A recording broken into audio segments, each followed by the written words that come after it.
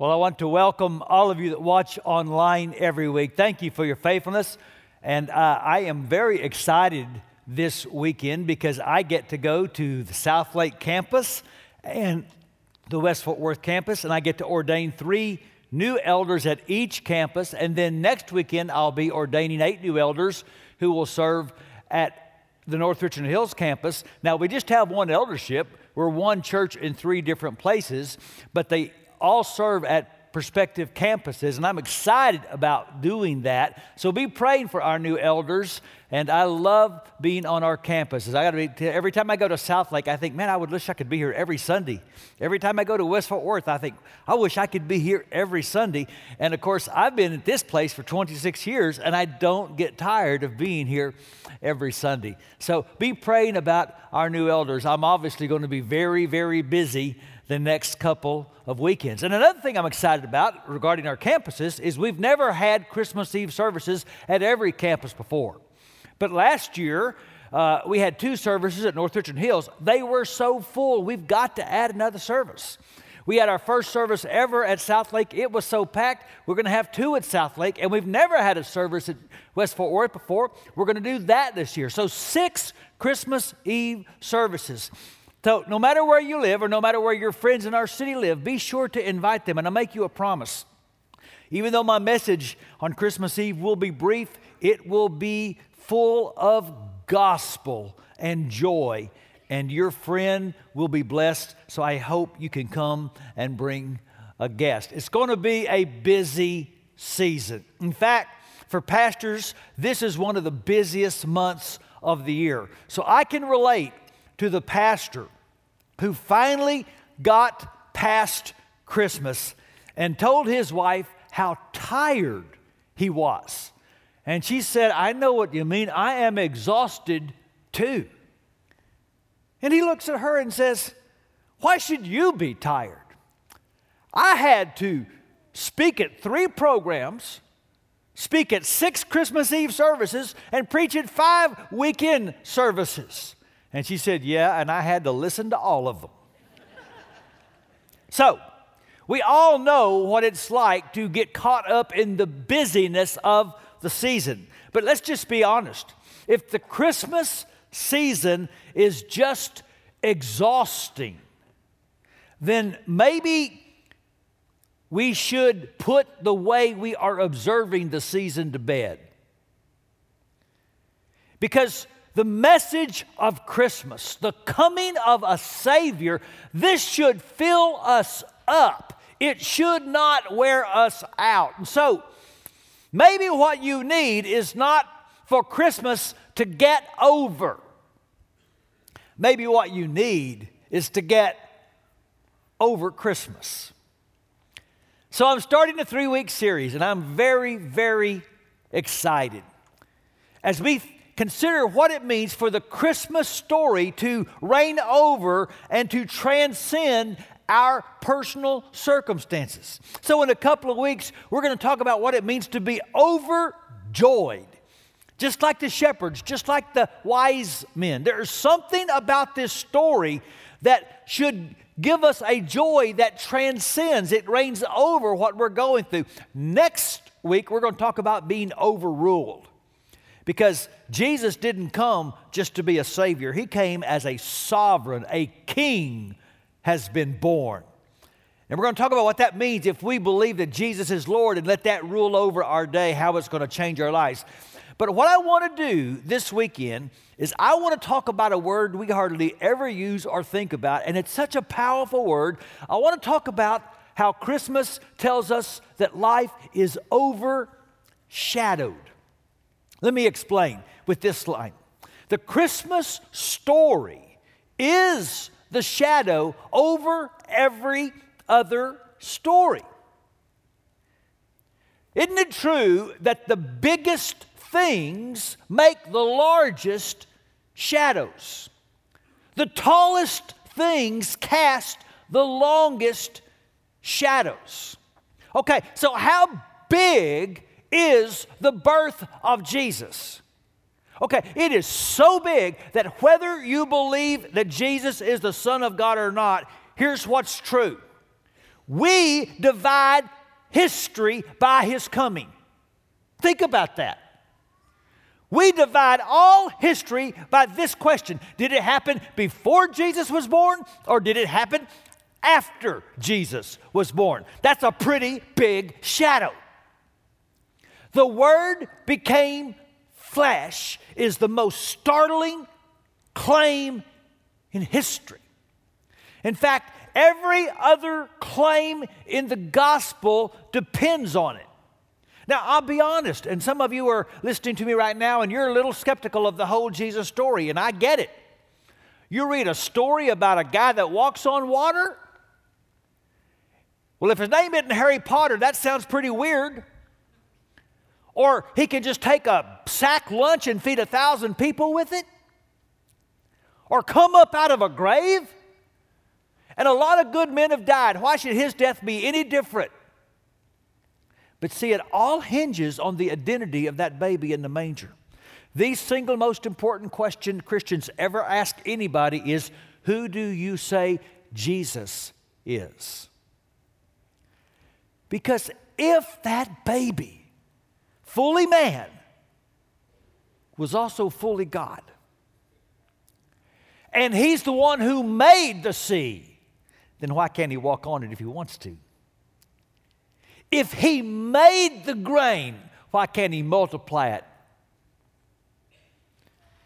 If he is the author of all life, why can't he conquer death? And if he did die, then why wouldn't that death have significance for every other death that ever happens? It all comes back to this: who is that baby?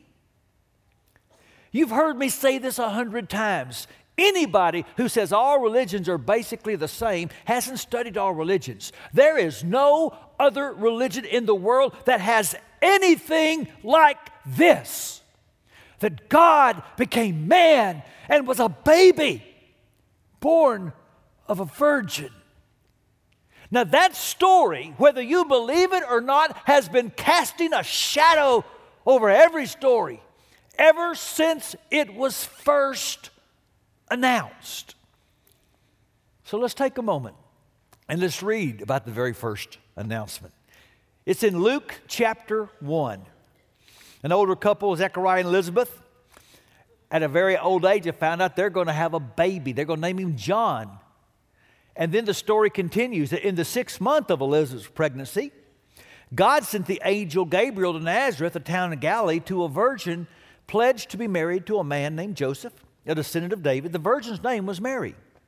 And the angel went to her and said, "Greetings, you who are highly favored. The Lord is with you."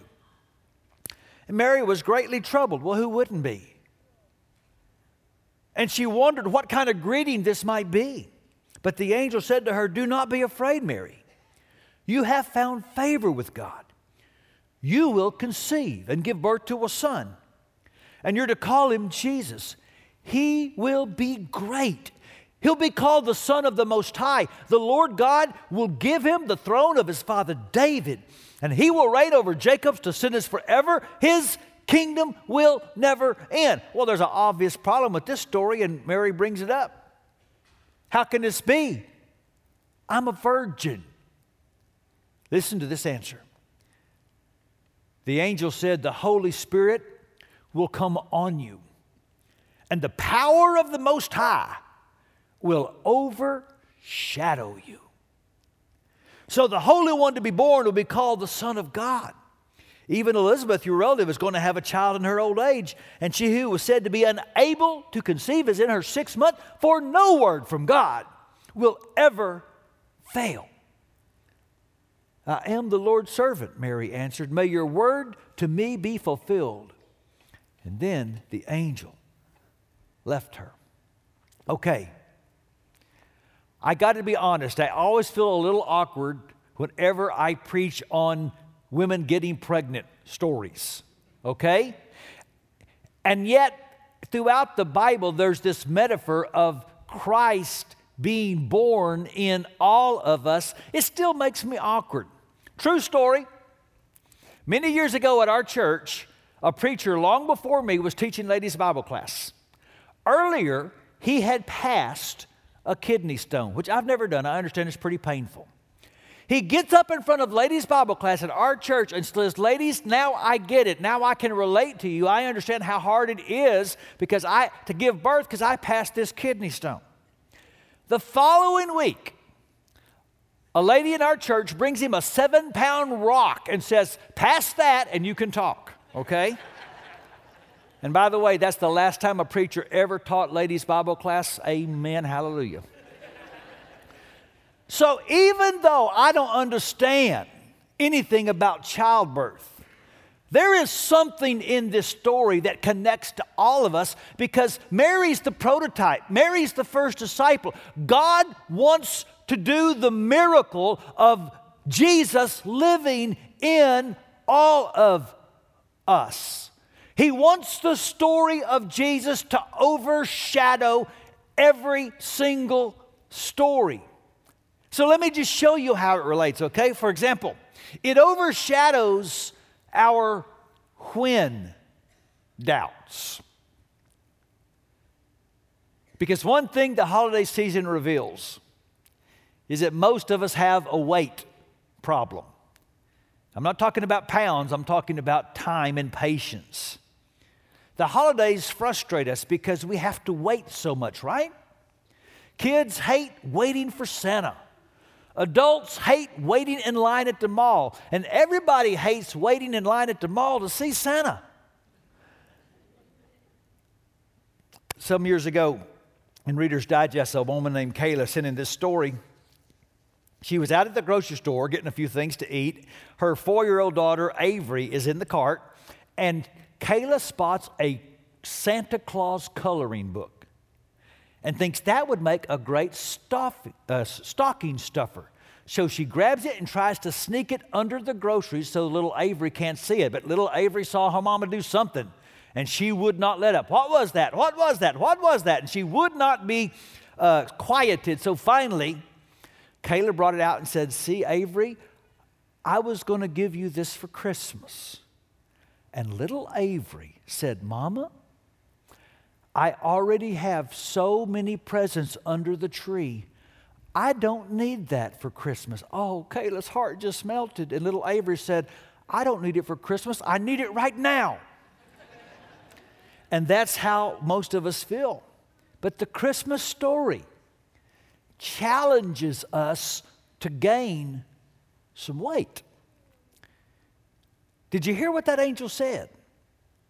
The Lord God is going to give him the throne of his ancestor David. And he'll reign over Israel forever. The kingdom will never end. Okay, that didn't come out of nowhere. Gabriel is reminding Mary of a promise that was made hundreds of years ago. It was a promise that Israel had claimed and then longed for, and then wondered about.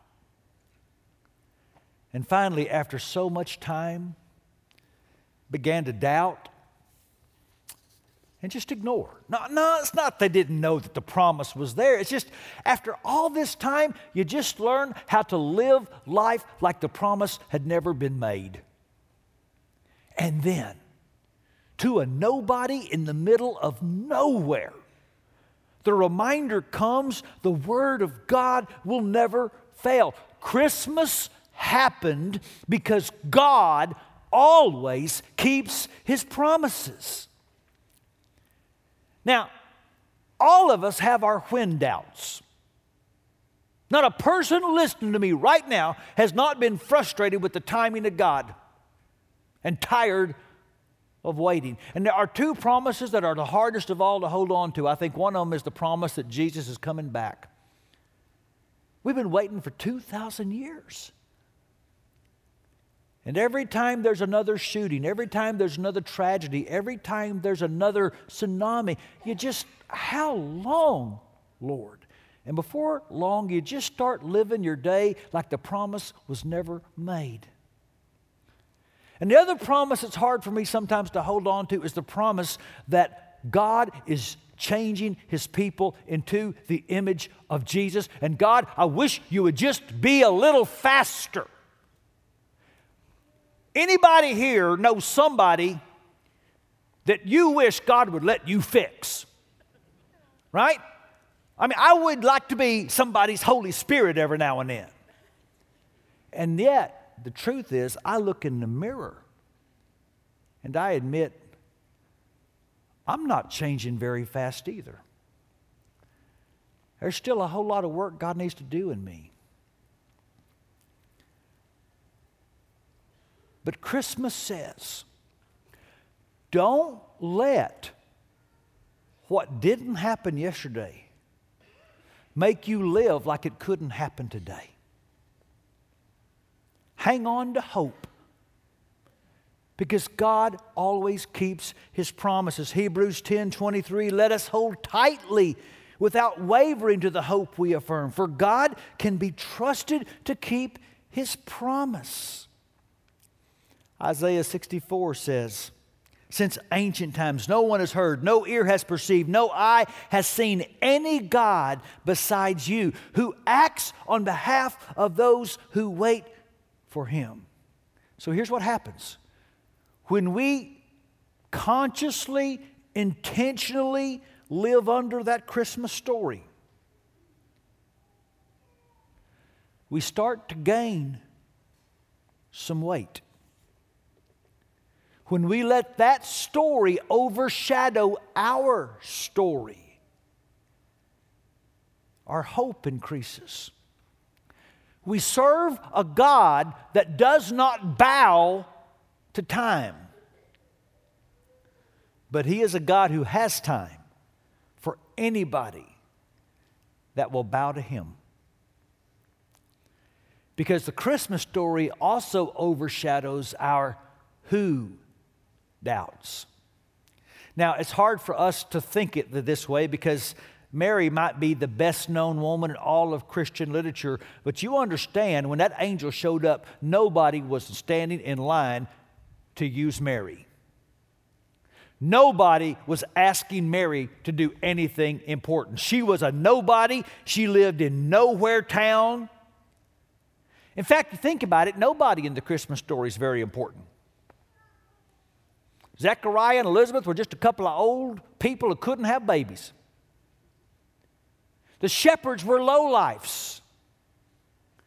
Simeon and Anna, they're just a couple of old codgers hanging out at the temple that everyone thought were kind of religious kooks. You say the wise men were important. Well, they were where they lived, but not in Israel. In Israel, they were outcasts, they were pagans, and their position was contemptible. But the Christmas story overshadows worldly designations of status. And it says nobody's too young, and nobody's too old, and nobody's too poor, and nobody is too outside. In fact, when the angel left, Mary wrote a song. And I want to show you part of the song that she sang. Oh, how my soul praises the Lord. How my spirit rejoices in God my Savior, for He took notice of His lowly servant girl. And from now on, all generations will call me blessed. He's brought down princes from their thrones, and He has exalted the humble. Mary got it. This story overshadowed her, and it caused her to understand, I serve a God that notices the people that nobody notices, and He picks them up and He puts them in places to do amazing things. Now here's the deal. Nobody can doubt God can do great things. What we doubt is that God can do great things with me. That I could be a part of God's mission. But God has never valued ability. God values availability. God doesn't need stars. This story already has a star. Maybe that's why Paul said when he wrote to the Corinthians, brothers and sisters, look at what you were when God called you. Not many of you were wise in the way the world judges wisdom. Not many of you were of great influence. Not many of you came from important families. But God chose the foolish things of the world to shame the wise. He chose the weak things of the world to shame the strong. He chose what the world thinks is unimportant and what the world looks down on and thinks is nothing in order to destroy what the world thinks is important. You see, when the Christmas story overshadows your worldview, you start to have an upside-down scale of values. So it was in 1939, and Montgomery Ward asked this advertising executive named Robert May to write a little poem that their Santa Claus at the store could give out to the kids, and he did. And that poem became incredibly popular. I mean, they handed out millions of copies. So 10 years later, May's brother-in-law, a guy named Johnny Marks, he wrote a little tune to go with the poem, and it became a song. They got the singing cowboy, Gene Autry, to record it, and it became the greatest selling Christmas song ever. Can you guess what it was about? This guy, Rudolph. Of all the awesome Christmas songs, how in the world did Rudolph become the most popular song ever? Here's why. The greatest stories are always about grace. Think about it. Rudolph was a nobody. Rudolph was an outcast. He wasn't allowed on the inside. He had a defect. But guess what? He was called to fulfill a mission to the world because the one that loved him saw in him what no one else saw. Why did God choose Mary? Because she was important? Because she was rich? Because she was influential? Because she was intelligent and she could fathom the mystery of Holy Spirit conception? No. 2,000 years later, we still can't understand it. She was chosen simply because she was willing to surrender. I am the Lord's servant. May your word to me be fulfilled. The Christmas story can overshadow anybody, anywhere, because God loves to use a nobody from nowhere to do the no way. You see, Christmas can overshadow our what doubts. Now, I'm going to say it again. I'll be honest. The Bible is full of a whole lot of say what stories. Seas part and walls fall down just because people march around them. And you got to say, at the very top of the so what story in the Bible is a virgin got pregnant. But the Bible consistently declares that our reality is not a limit on God's possibility. Verse 37 in one translation says, God can do anything. Another translation says, nothing is impossible for God. And that's what Gabriel was asking Mary to believe. Think about it. Gabriel wasn't giving Mary a command as much as an invitation. She wasn't being asked to believe in God. She was asked to believe God. She was being asked to release all of her what doubts and be open to new experiences of God's power in her life. See, I have to think that when the angel said, "Is anything impossible for God?" Mary had to go back in her mind to a story that in some ways is the story that kind of launched the whole story. There's this old couple. He's almost 100, she's almost 90. And an angel came to the woman and said, "You're going to have a baby. And she laughed. She said, I'm too old to have a baby. And here comes the word.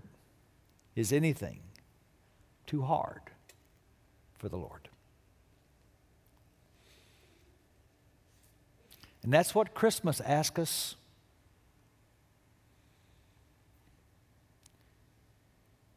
Have you let the Christmas story overshadow what you're going through right now?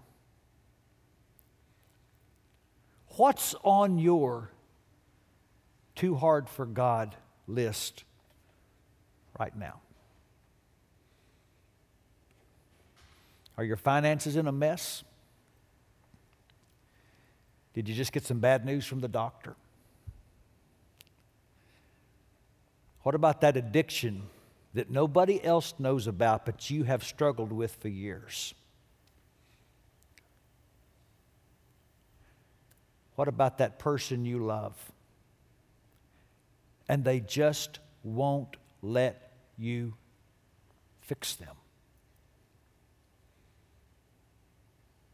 And we've waited and we don't feel important. And we've just learned to live like nothing's going to happen today.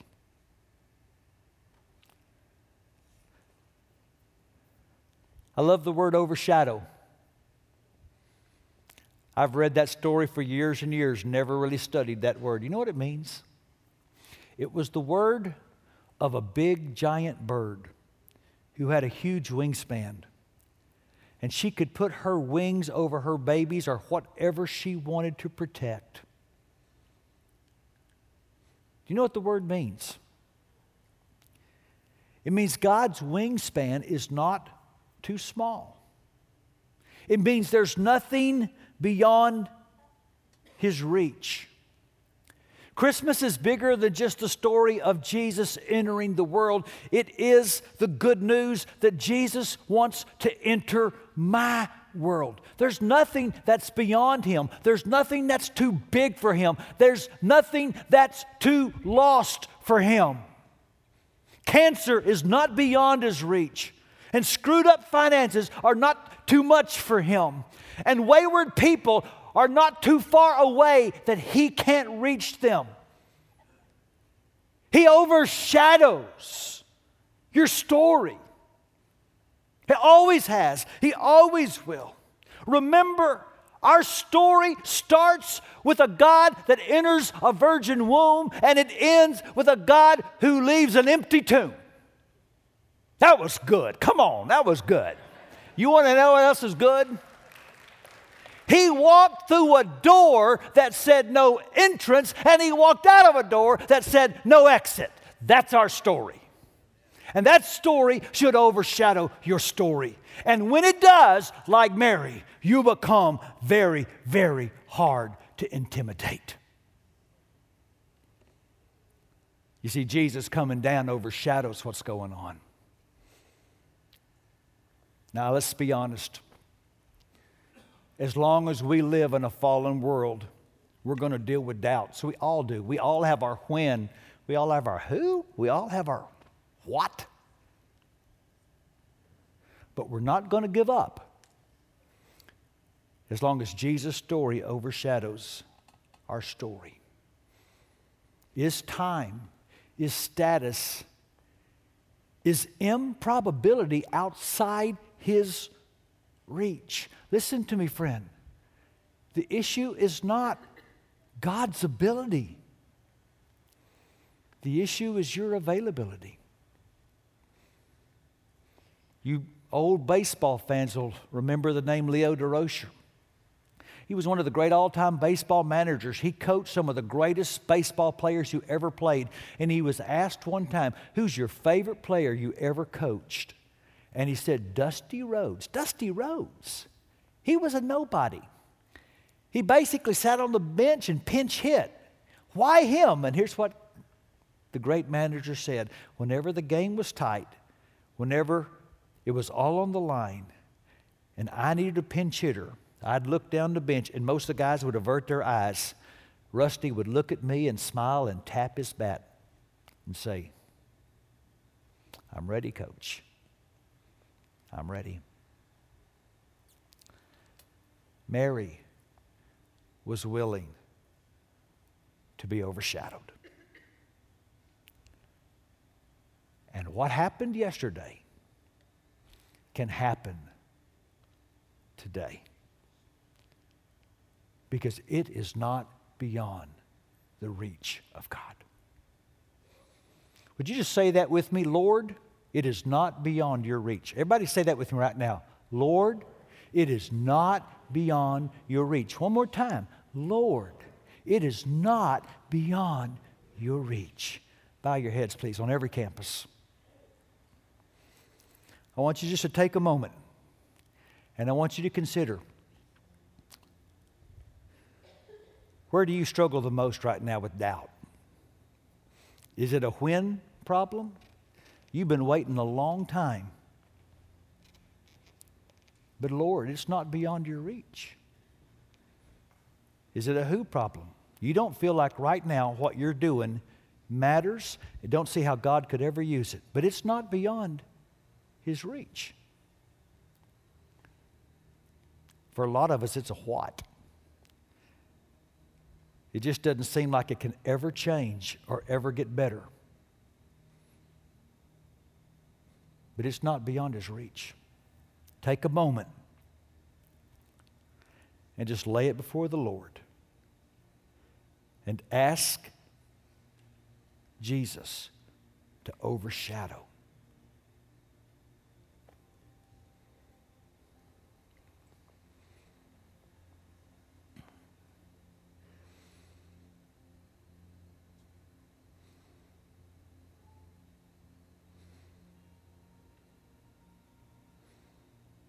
Oh God, I know you're working in some hearts right now. At South Lake, at West Fort Worth,